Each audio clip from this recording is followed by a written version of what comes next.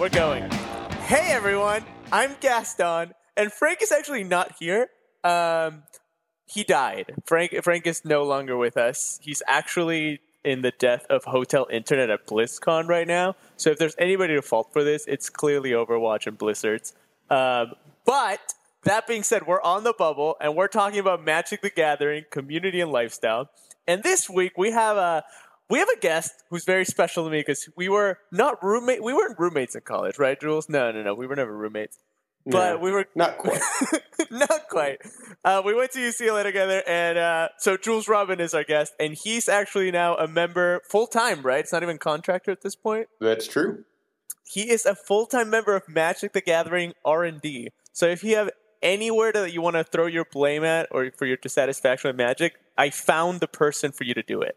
Mark Rosewater gets plenty of blame, but a lot of people make decisions in R&D, so feel free to blame me for random things. They might be my fault. It's just Jules at this point. No, but Jules is a great guy. We went to UCLA together, and we started playing Magic. We were grinding like the PTQ system together. And Jules, I'm giving you like a little bit of a brief intro, but how about you go ahead right now and you take the time to like introduce yourself, exactly like what your history is with Magic, because I really look to you as someone who's really defined your career around this game and a great success too.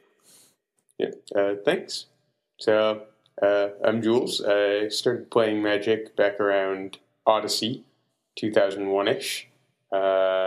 Was a kid on the playground and, tapping our lawnmower elves to search out forests and all that good stuff. But eventually I really learned how to play, and I just fell in love with this game. I've been playing a ton ever since at FNM's week to week, and eventually trying to play more competitively at PTQs and GPs. That's where I was when I went to school in LA, met Gaston. We did a good amount of testing for events and a lot more. We also traveled a lot, and if you've ever traveled with a group of Magic players and you've ever played the game categories, don't play it with Jules because it will not be fun. You will lose. You will lose really hard. and he will force you to not just Oracle text your cards, but say the Oracle text correct to the T. And it's just not exciting for anybody involved. But the way this works, I've been playing Magic for a long time, and I play a lot of Commander. Means I always have to look through weird old cards most people don't even recall or know about to find the perfect things for my decks. So I've learned the majority of Magic cards this way, but I'm really bad with names. And you were also a writer, right, for Magic the Gathering sites? That's true. I used to write for Quiet Speculation, and then Gathering Magic, and then Goblin Artisans. I wrote about Commander mostly, and then Magic design for a while before I actually started here at Wizards doing that. And you were also a judge, am I right with that? Yeah, I was a level 1 judge for quite a while. And you ever judge something of significance? I judged in SCG Open once. All right. That's about all above FNM level I ever judged. Perfect. Is there like one event in particular that you remember from that event? Or not really? It's just completely irrelevant at this point. I don't have a lot of memories from it, but there were definitely some Garrick Wildspeaker priority questions about getting to activate your Planeswalker abilities. It was very exciting. I see. Well, now you found your way into R&D, right? And you've been there for a while now, huh? It's been like over a year at least. Yeah, I started last June, I guess. That's crazy. And we were just talking a bit off air, and you mentioned to me that when you entered, the set that was in FFL was Eldritch Moon, correct? Yeah, Eldritch Moon was still in FFL when I got here. I'm on the design team, so I work more on the first part of the process, figuring out what the sets are going to be about, what the mechanics are going to be. So I did some of the FFL testing with Eldritch Moon, but most of the stuff I did when I got in the building hasn't even come out yet. You'll hear more about it later, but exploratory design for sets years down the line. And one of the big sets that we're going to be talking about today, specifically since it's the latest set that's come out, is Kaladesh. And Jules, I want to hear, before we dive into it deeply, like, to what degree were you involved with either the making of certain cards in Kaladesh or just the set as a whole in your experience working there? Yeah, so Kaladesh is the first main booster set to come out that I really had a lot of input on. I was on the Future League team for Kaladesh. That's where we do our testing for Standard. So the set was already in, pretty good shape. It had gone through design and most of development. I played in some limited playtests too, but we were working on more fine-grained balance for how the set should play out in Standard. So Kaladesh is actually the set with my first published card, Verdurous Gearhulk, which changed in our FFL process. So tell me, what does that mean that it was your first published card? Like, or did you create everything from concept of Gearhulk, or did you change the card enough so that it eventually became known as like Jules's card? Yeah. So we have a collaborative process. It's very rare that anyone's actually wholly responsible for a card. So we already had a cycle of Gearhulks. We started testing with them and didn't like what the green one was doing. So we sent out a ask for new designs for a green Gearhulk. And this is the one I sent in. Am I allowed to ask what the evolution of the card was and your input on it? Sure. Hopefully, maybe we'll have to cut this out later. We can edit anything out, but, so yeah. It's not a concern of there. Yeah. Basically, just the previous version of Verdurous Gearhulk was looking at cards from the top of your library and putting creatures from among them into your hand. And yeah, we want blue to be the number one choice when it comes to drawing cards. And the card was just doing too good a job of putting you up on cards in hand, and especially in a format that already had tireless tracker and was just going to be getting over collected company. We didn't want to double down on green generating that much card advantage. And then, but in terms of statistics and mana cost, like, is that something that you also had a game in, or is that something that kind of, it was more about the ability that needed to change? Yeah, so that's actually kind of a funny story. These are the numbers I first designed Verdurous Gearhulk with, and when I brought my designs to Ian Duke, the set's lead developer, I looked at it and I was like, maybe these are crazy. Maybe it should be a 6-mana 5/5 that distributes 5 counters. But Ian wanted to give it a try at the, shall we say, more aggressive numbers, and thankfully they seem to have worked out. It was a fun card in FFL, cool. And so 4/4/4/5 was actually like the original Jules pitch. Yeah. Oh, nice. Was that inspired by Wolfir Silverheart by any chance? It may have been. All right. I see what you did there. So, what are let's dive into the questions that we know I can definitely ask you, and so we don't we don't cross over uncharted territory. But so we're talking about Kaladesh. Kaladesh is the set that if you've been playing it, it's artifact centered. And it has a great playable Jeskai deck in Standard, so Jules knows that I love that already. Mm-hmm. But my big question to you, and I know at PAX when the set was first spoiled, there was a lot of conversation about like what Kaladesh is trying to do in terms of lore and in terms of story. But I would love to hear your perspective in terms of like how is Kaladesh meant to feel as a set, and what in particular does Kaladesh have that make it differ from previous iterations of Magic worlds that we've traveled to? Yeah. So one major driving force in developing Kaladesh was we wanted a more optimistic setting for this block. Magic is a game about combat, so we often get into dark and gritty spaces and shadows over Innistrad. Right. Or, Eldrazi ripping your plane to shreds, what have you. Even the nice, sunny, war-torn, dystopian time travel story that is Tarkir. Right.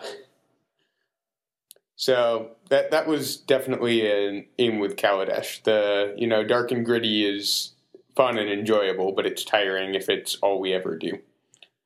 So what really drove this plane in this set is this optimistic idea of invention, that you can build anything. The sky's the limit. And we really took that to heart, not just in the creative, where you have a world full of artificers constantly creating new things, but also in gameplay. Kaladesh is very much designed to have different games play out differently, even if you're playing with the same cards. You have energy where you're generating this resource, but might funnel it into different things from game to game, or fabricate, where things will play out very differently depending on whether you're making tokens or one big creature. And even your vehicles give you a lot of extra options in combat. Really, we talk about player psychographics a lot. These are reasons why people play Magic, what basic human needs they're filling with the game. And every set we try to have something for as many players as we can. But Kaladesh is focusing a lot more on the Johnny or Jenny psychographic, which are players who are trying to use Magic as a means of self-expression, like people use music or painting.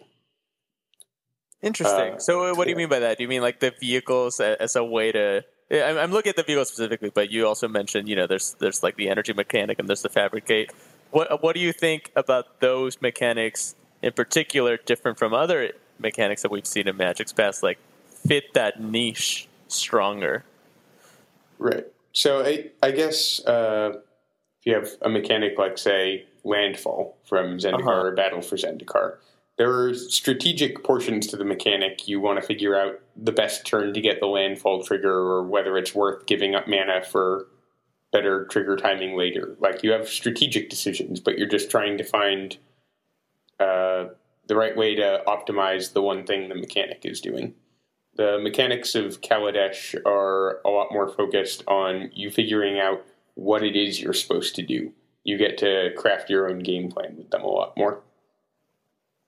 Interesting. So, are you suggesting, and this is me interpreting what you're saying in terms of like the way the mechanics play out, like that to me suggests that at least on a power level, everything's so balanced that now it's about figuring out what your own personal take on how you want to go about playing the game of Magic best suits you. Is that kind of what I'm hearing? Yeah, I mean, it's impossible to perfectly do that in any perfectly balanced game everything, state sure. situation, right? But if you have a 3/3 creature with Fabricate 1 and your opponent has a 3/3, you have a pretty good reason to make it a 4/4, not a 3/3 and a 1/1. But a lot of this comes up in deck building, right. Even more so than gameplay. Like, if you have creatures with Fabricate, there are cards in the set that will reward you for having a lot of creatures on the battlefield. There are cards in the set that reward you for having artifacts. There are cards in the set that reward you for having +1/+1 counters on your creatures. Mm-hmm. So this one card gives you a lot of different directions to go as far as what you're trying to build. I see. So it's more about opening up the options with the mechanics that we're playing with at the same time. Right. That's cool. I didn't think about it that way. See, but this is why you're working there and I'm doing my own things. So, we kind of touched on this in terms of Kaladesh as having certain elements that pertain to the Johnnies of Magic. But, one of my next questions for you was going to be, effectively the question is, like, what's the audience for Kaladesh? Specifically, when you're designing the set, how much do you find yourself responding to the needs of the lore, of like the story that we created for the world, versus the future for, say, like the competitive scene for maybe Standard even? Yeah, so this is a pretty difficult balance with all of our sets, but really the hope is that we can serve both goals at once, mm-hmm. Right? So all of our legendary characters and planeswalkers, these cards we have to try to match to this existing character with their own personality and powers in the story and things like that. And there's back and forth between the, card designers and the people writing the story. We try to help each other match things up. But for instance, you have Saheeli Rai, her power set is she's an artificer, and she's excellent at devising how something should work. She can come up with a concept or see something that exists, and she'll just know how to craft it and be able to, create her materials for that. So we, got to her -2 ability that can create a copy of something sort of via that flavor. But once we had that, we spent a lot of time working on Saheeli's interactions with, say, the Gear Hulks, where you have big creatures with powerful enters the battlefield abilities that synergize really well. Mm-hmm. So there's a lot of back and forth on that front, like what can change from a creative standpoint and what can't. Have there been instances where like a card's design has influenced the story? Certainly. I'm trying to think of an actual example for you.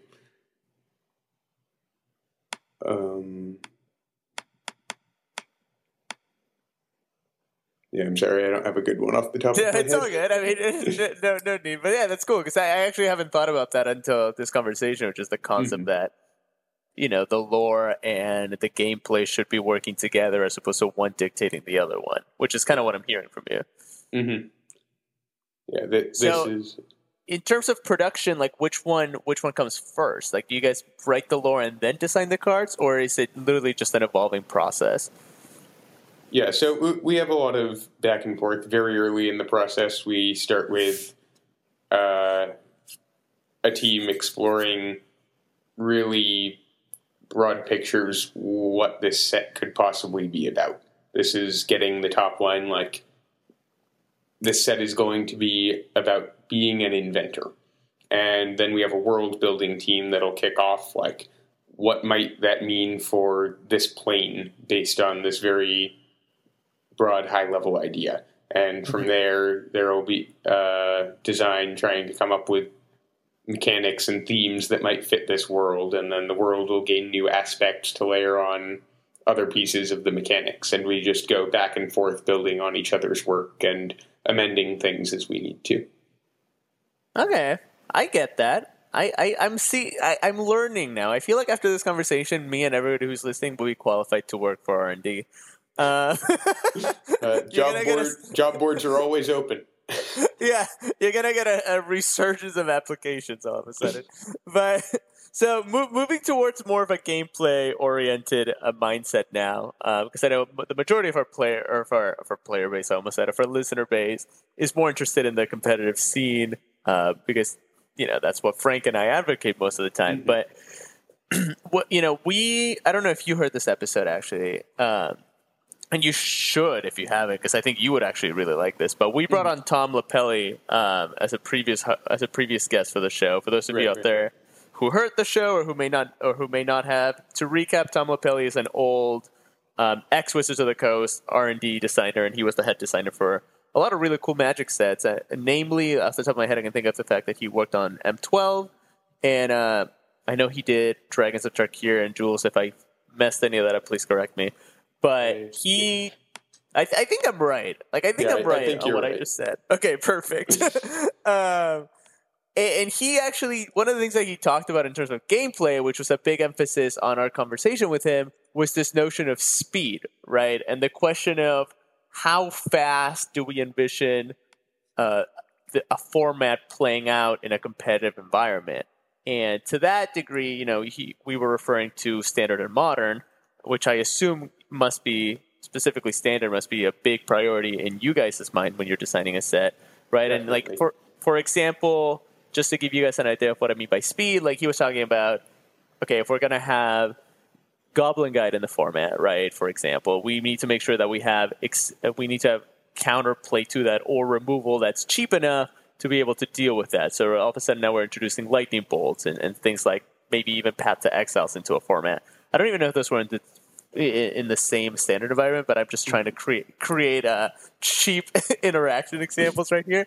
So, and he was talking about how the fact that when he was designing Dragons of Tarkir, he really wanted cards like Dragonlord Silumgar and Ojutai to see play, which meant that the removal that was available needed to slow down. So instead of becoming like 2-mana Doomblades, we started seeing like Hero's Downfalls and, the likes of a slower removal spell to allow for these bigger creatures to kind of enter the scene. Mm-hmm. So to that degree, my question to you was, is that something that you guys still work with, the question of speed? And if so, what do you envision the speed of Kaladesh to be?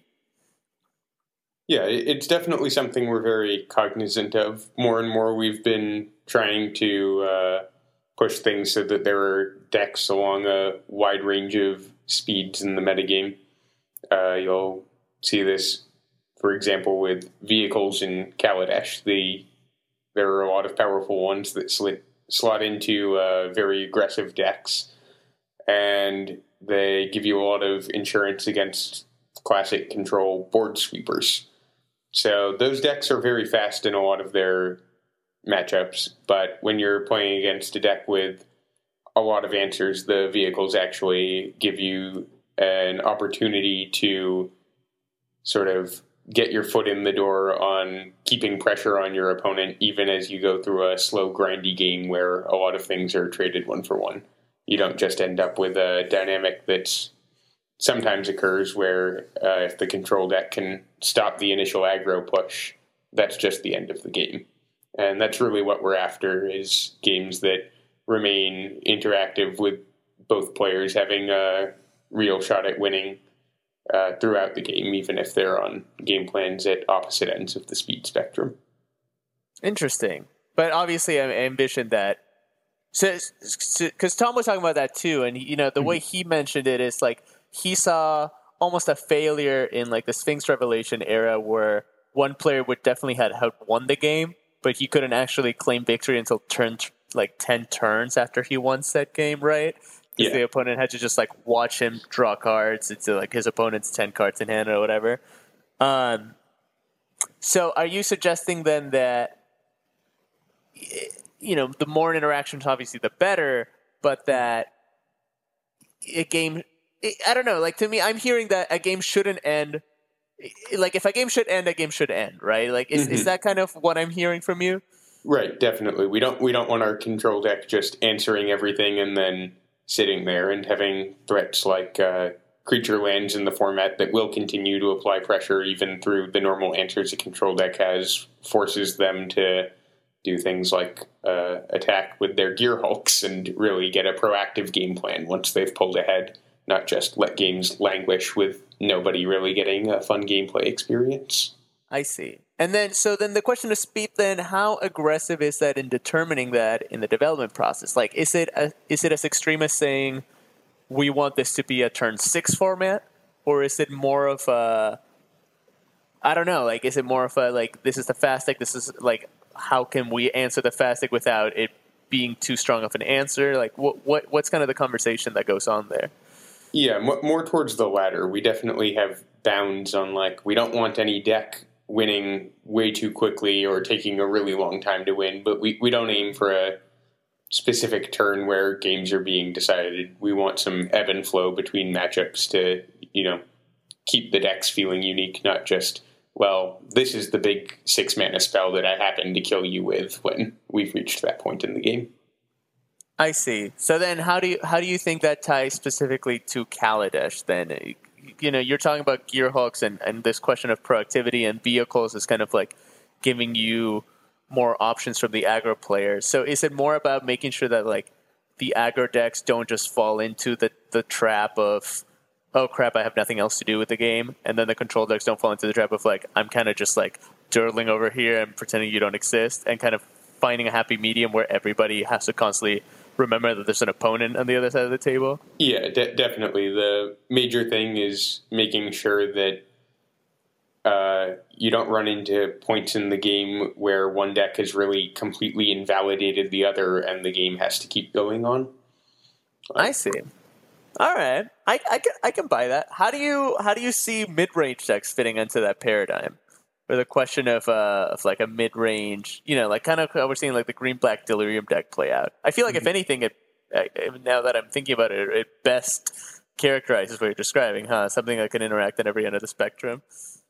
Right. Yeah, I would say mid-range is kind of the poster child for this. Usually when playing a mid-range deck, depending on the matchup, you're either going to be taking the more aggressive role or the more controlling role.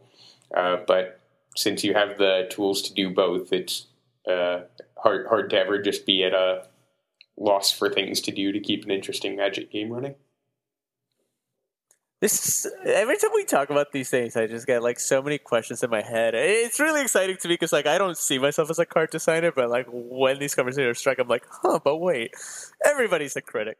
But cool. So, well, I don't want to dwell too much on that because I feel like I could pick your brain on the notion of roles and speed and how to create that ebb and flow for forever. But we have to cover other grounds before I have to. We can't talk forever. People won't listen to that.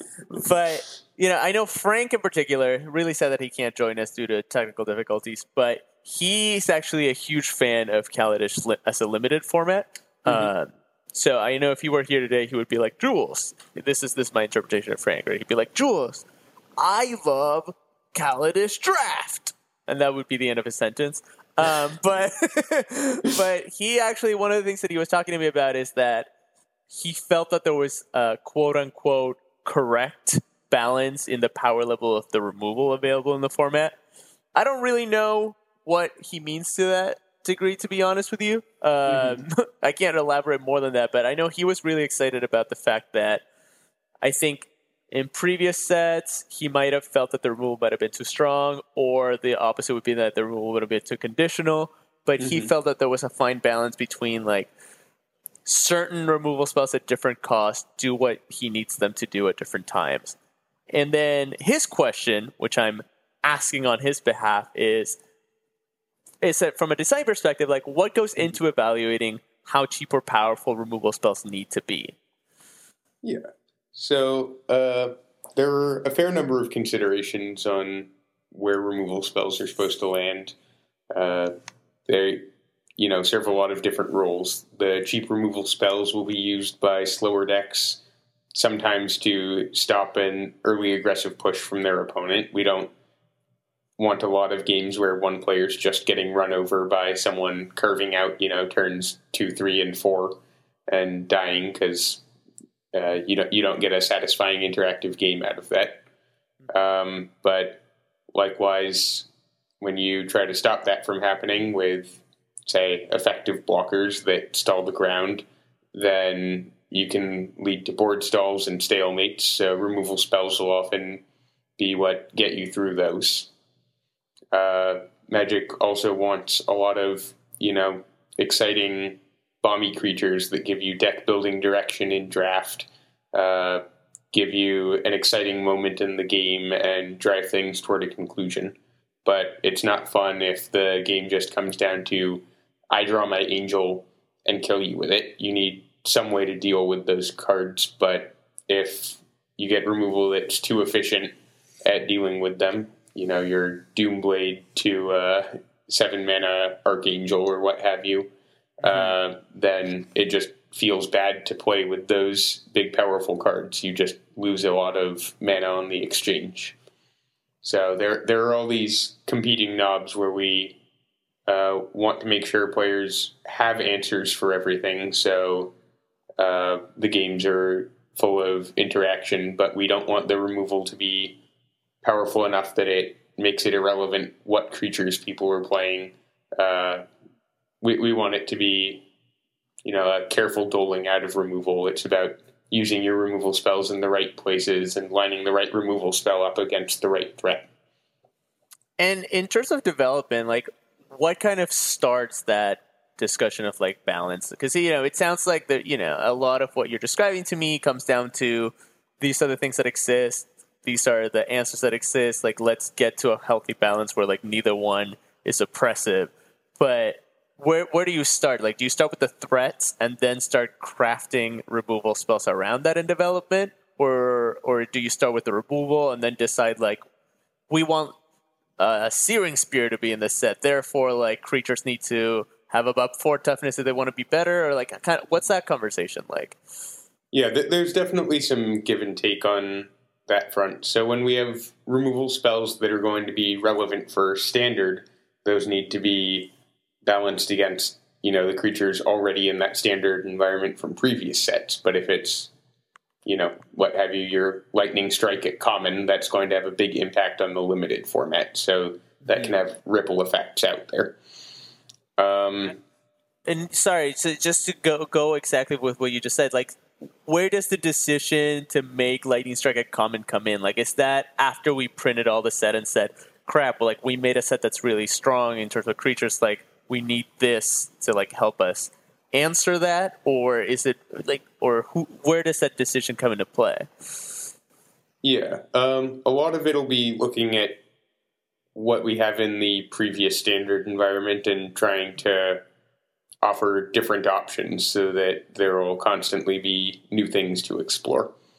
If you have a lot of, really strong, efficient 3 toughness creatures in a standard environment and a lot of burn spells that deal 2 damage or, murders that can kill anything but aren't that effective against your 2 or 3 mana card with 3 toughness, that gives an excellent opportunity for a card like Lightning Strike to come in and change what threats are good in the format and allow people more room to explore what to do.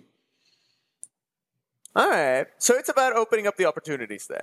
And I noticed, and this is my observation, and I know when I was talking to Tom Lapelli, he agreed with me, and I would love to hear your opinions on this, because now, we're on the subject of removal now, and a trend that I'm detecting in, I call them the modern standard sets, but because modern's actually a format, sometimes people get confused. But what I mean is just like the standard sets that come out recently, right? So I'm talking Kaladesh, I'm talking Eldrazi, I'm talking Innistrad, right? Like, I noticed that the removal stopped being as kind of general as it used to be, right? Like, we're not seeing our mana leaks and our terminates anymore, and instead we're seeing more removal that's tend to be more conditional, and it really rewards you for kind of picking the right ones each week in a tournament environment.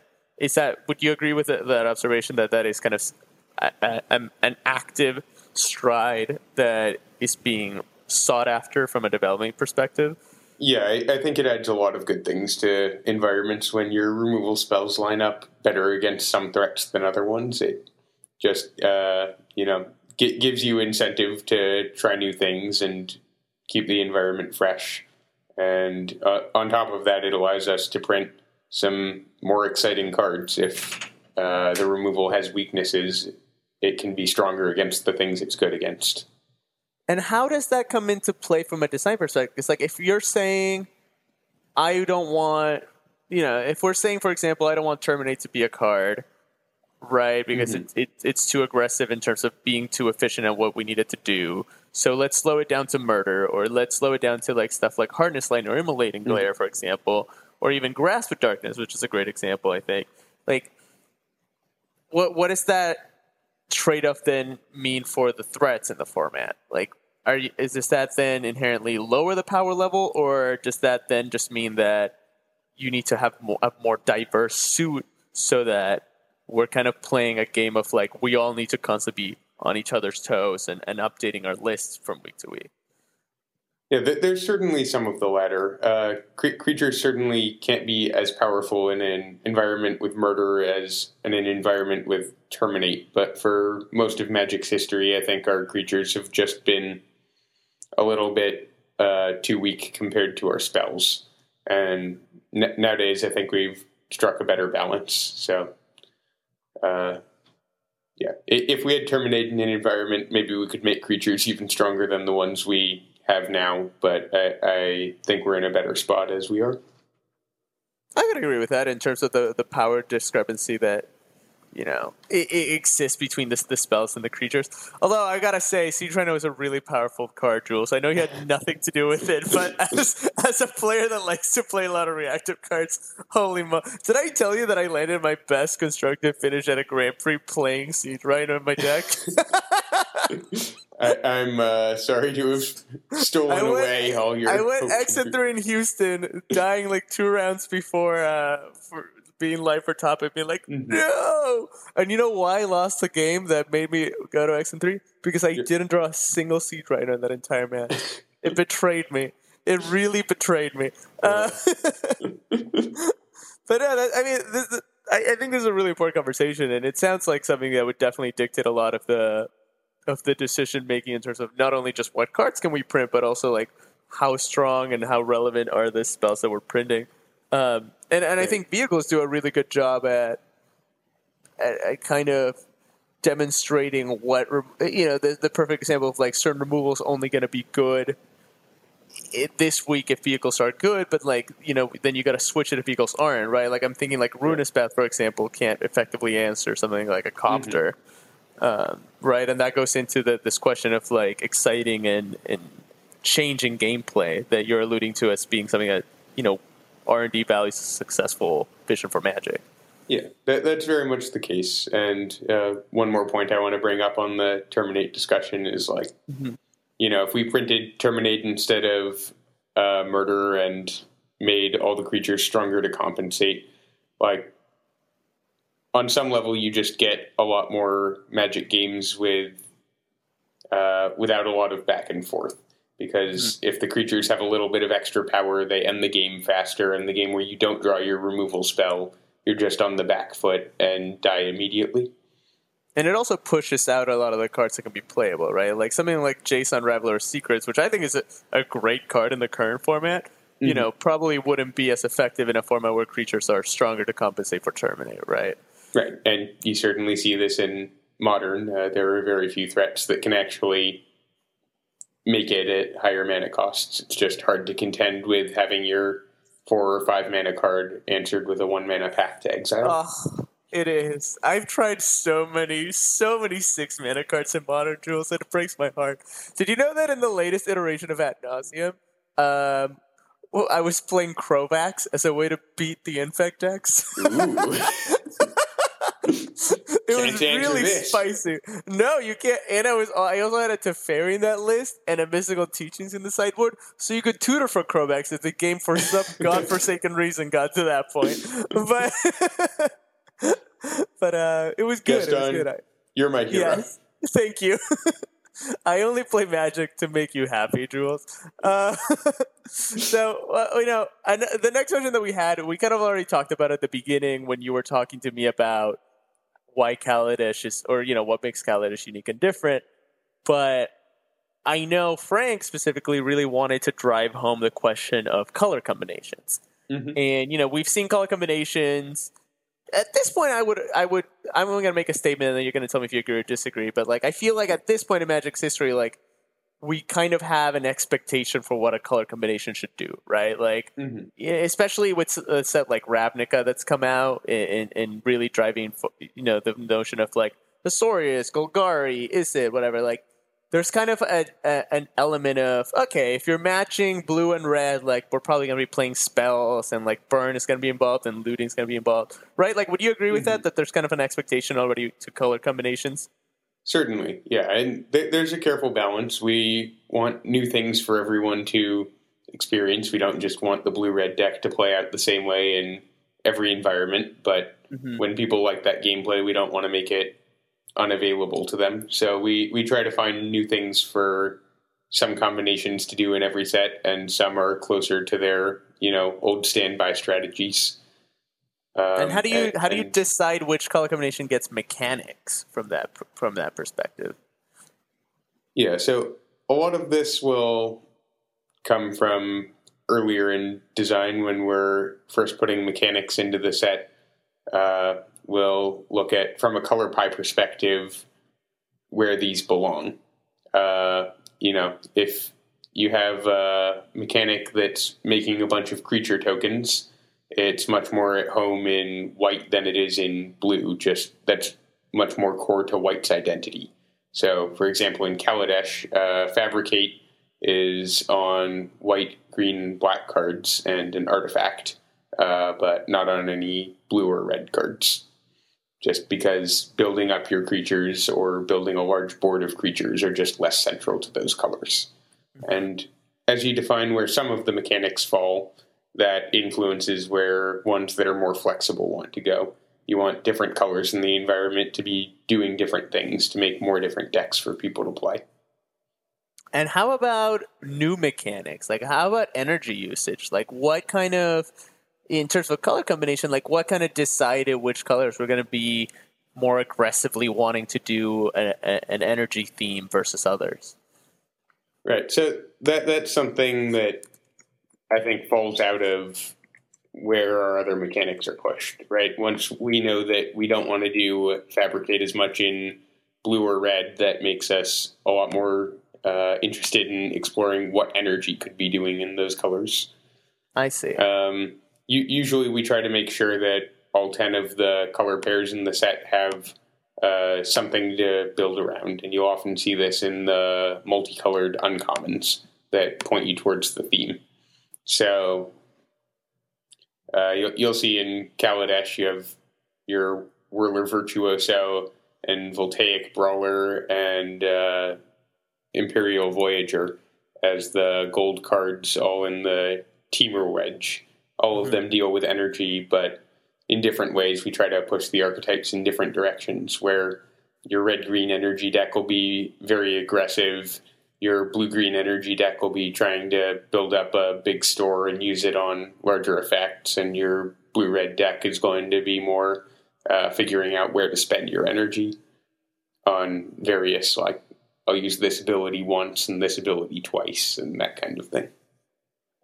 Interesting. I never thought about it that way. So it the way you described it made it sound that when you have a mechanic that's so new, and this term energy is something we've never seen before in Magic, not only do you need to decide like how does this mechanic as a whole like fit the existing color combination that we have, but first you need to decide what the heck this mechanic is doing, right? Right. So then you need to pair it to like a color combination in the beginning, because it's true, like there's no reason for why fabricate energy could have been different, I'm assuming, right, in development, and you could have said, actually one energy typically converts to one token, right? I'm assuming. Right. We could certainly have just made an entirely different energy economy, and we got where we did because we were trying to maximize the amount of interesting decision-making you could have about where to spend your energy. If you were just gaining, 15 energy and had to spend 10 to make a Thopter, then Right. you end up with a bunch of wasted energy you're never able to make use of unless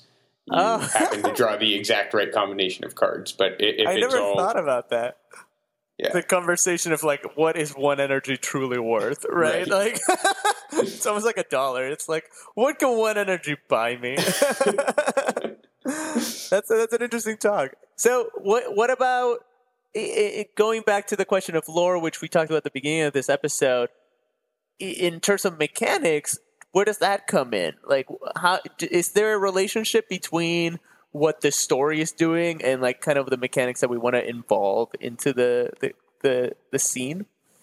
Yeah, definitely. It varies somewhat from set to set how big an influence that is. But for instance, the entire investigate mechanic in Shadows over Innistrad actually came from the story first. We were trying to find a way to capture, Jace's, I guess, detective work on Innistrad, trying to figure out what was going on and give the player a sense of trying to uncover all of that as well.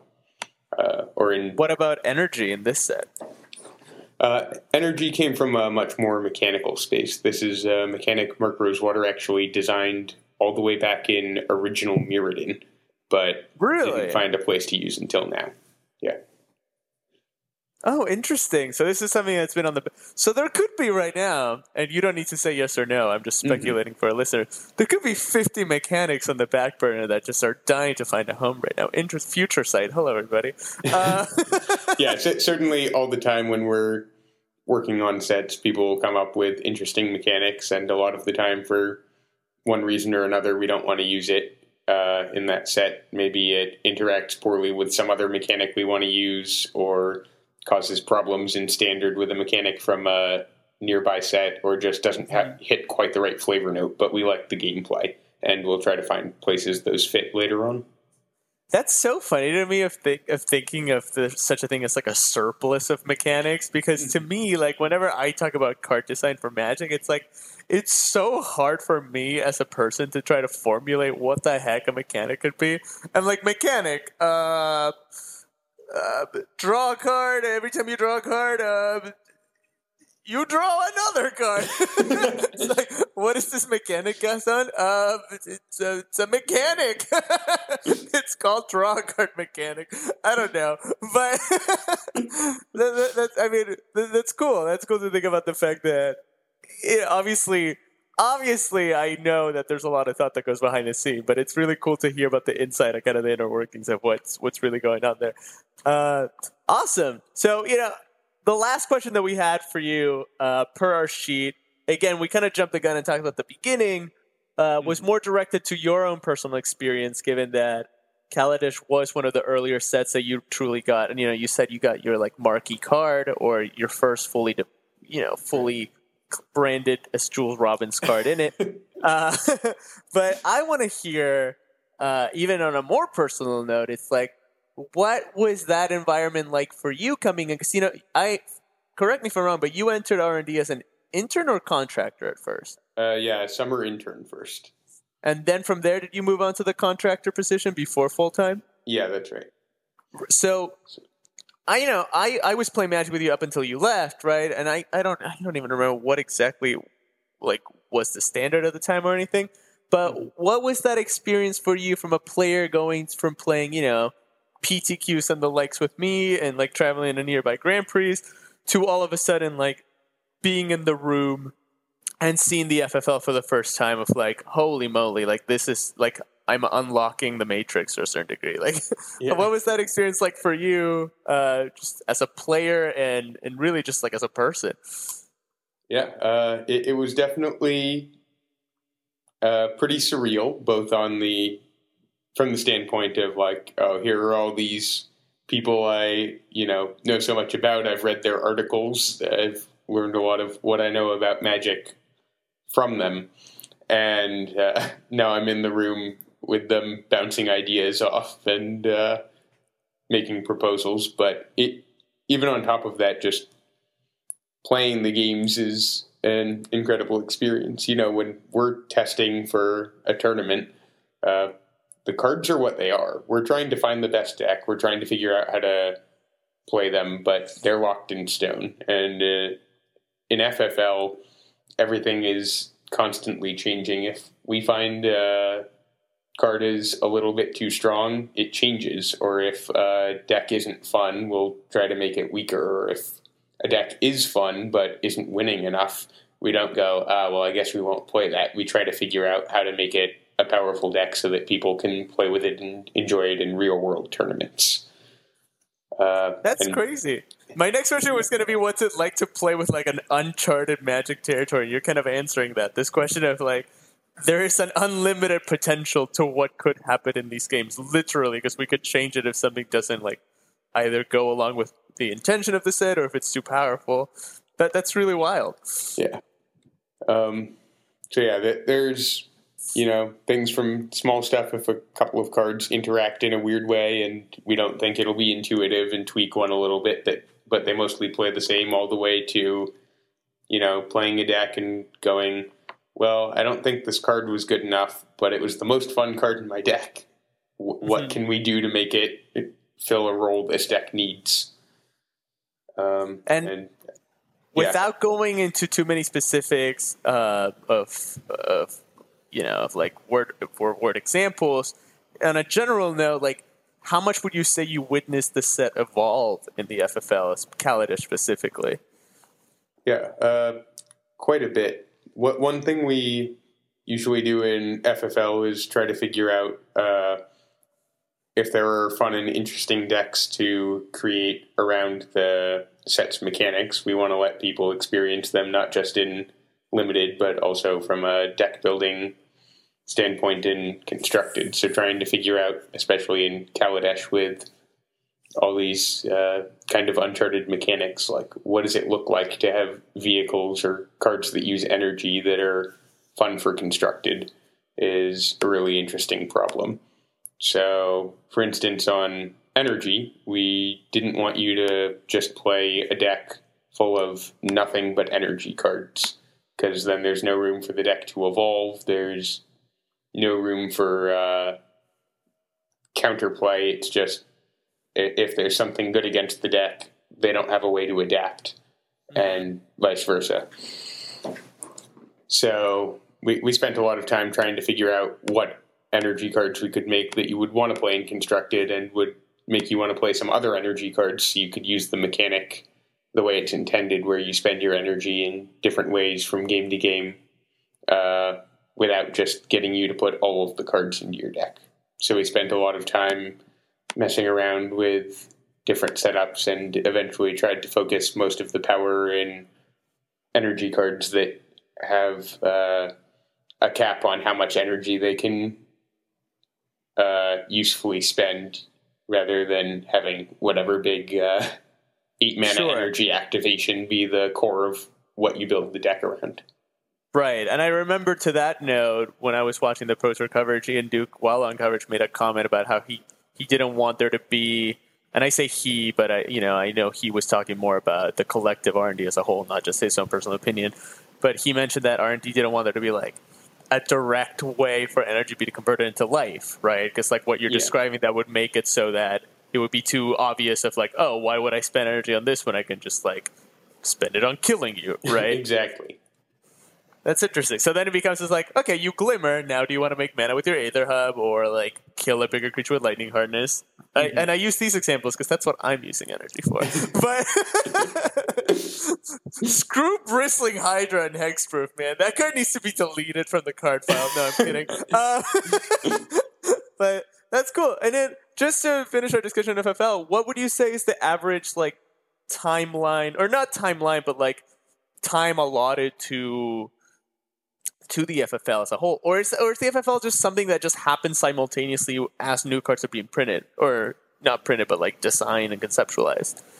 Yeah, so we'll have a slotted chunk of time for every set to get its FFL testing. It'll generally be right at the tail end of when we're testing limited. We want to have most of the limited format settled down so that we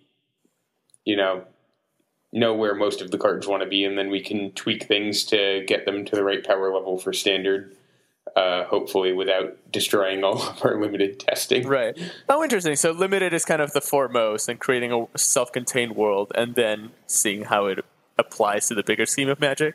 Well, and limited will inform a lot of our decisions. We may need to shift what colors mechanic appears in to get limited 2-color archetypes working out correctly, and we don't want to have spent a bunch of time testing cards for standard in a color that's no longer going to have the mechanic on those cards. Interesting. Cool. Well, what was it like, last question, being like a player in FFL? Was that just wild the very first time you played it? Were you just like, whoo?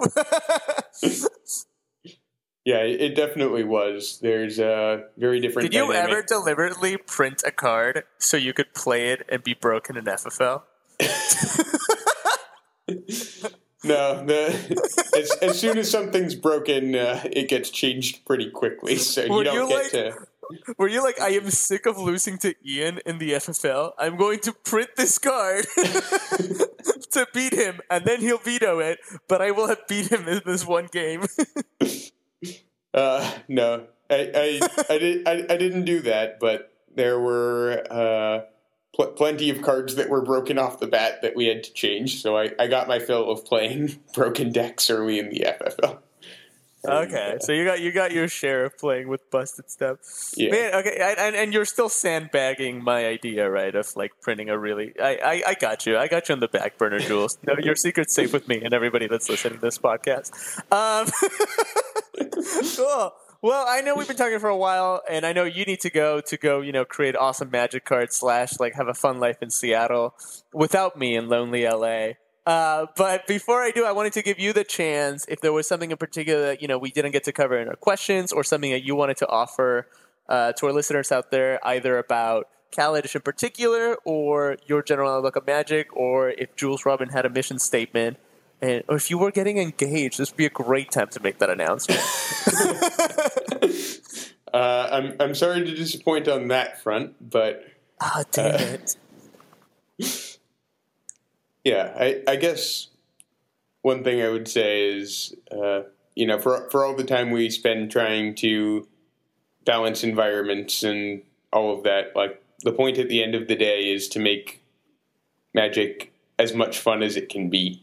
And in R&D, we're all very receptive to feedback. We read articles and, social media posts and everything. So if you have feedback about things that are or aren't fun for you, talk about them. We're always trying to get better at making Magic everything that the players want out of it.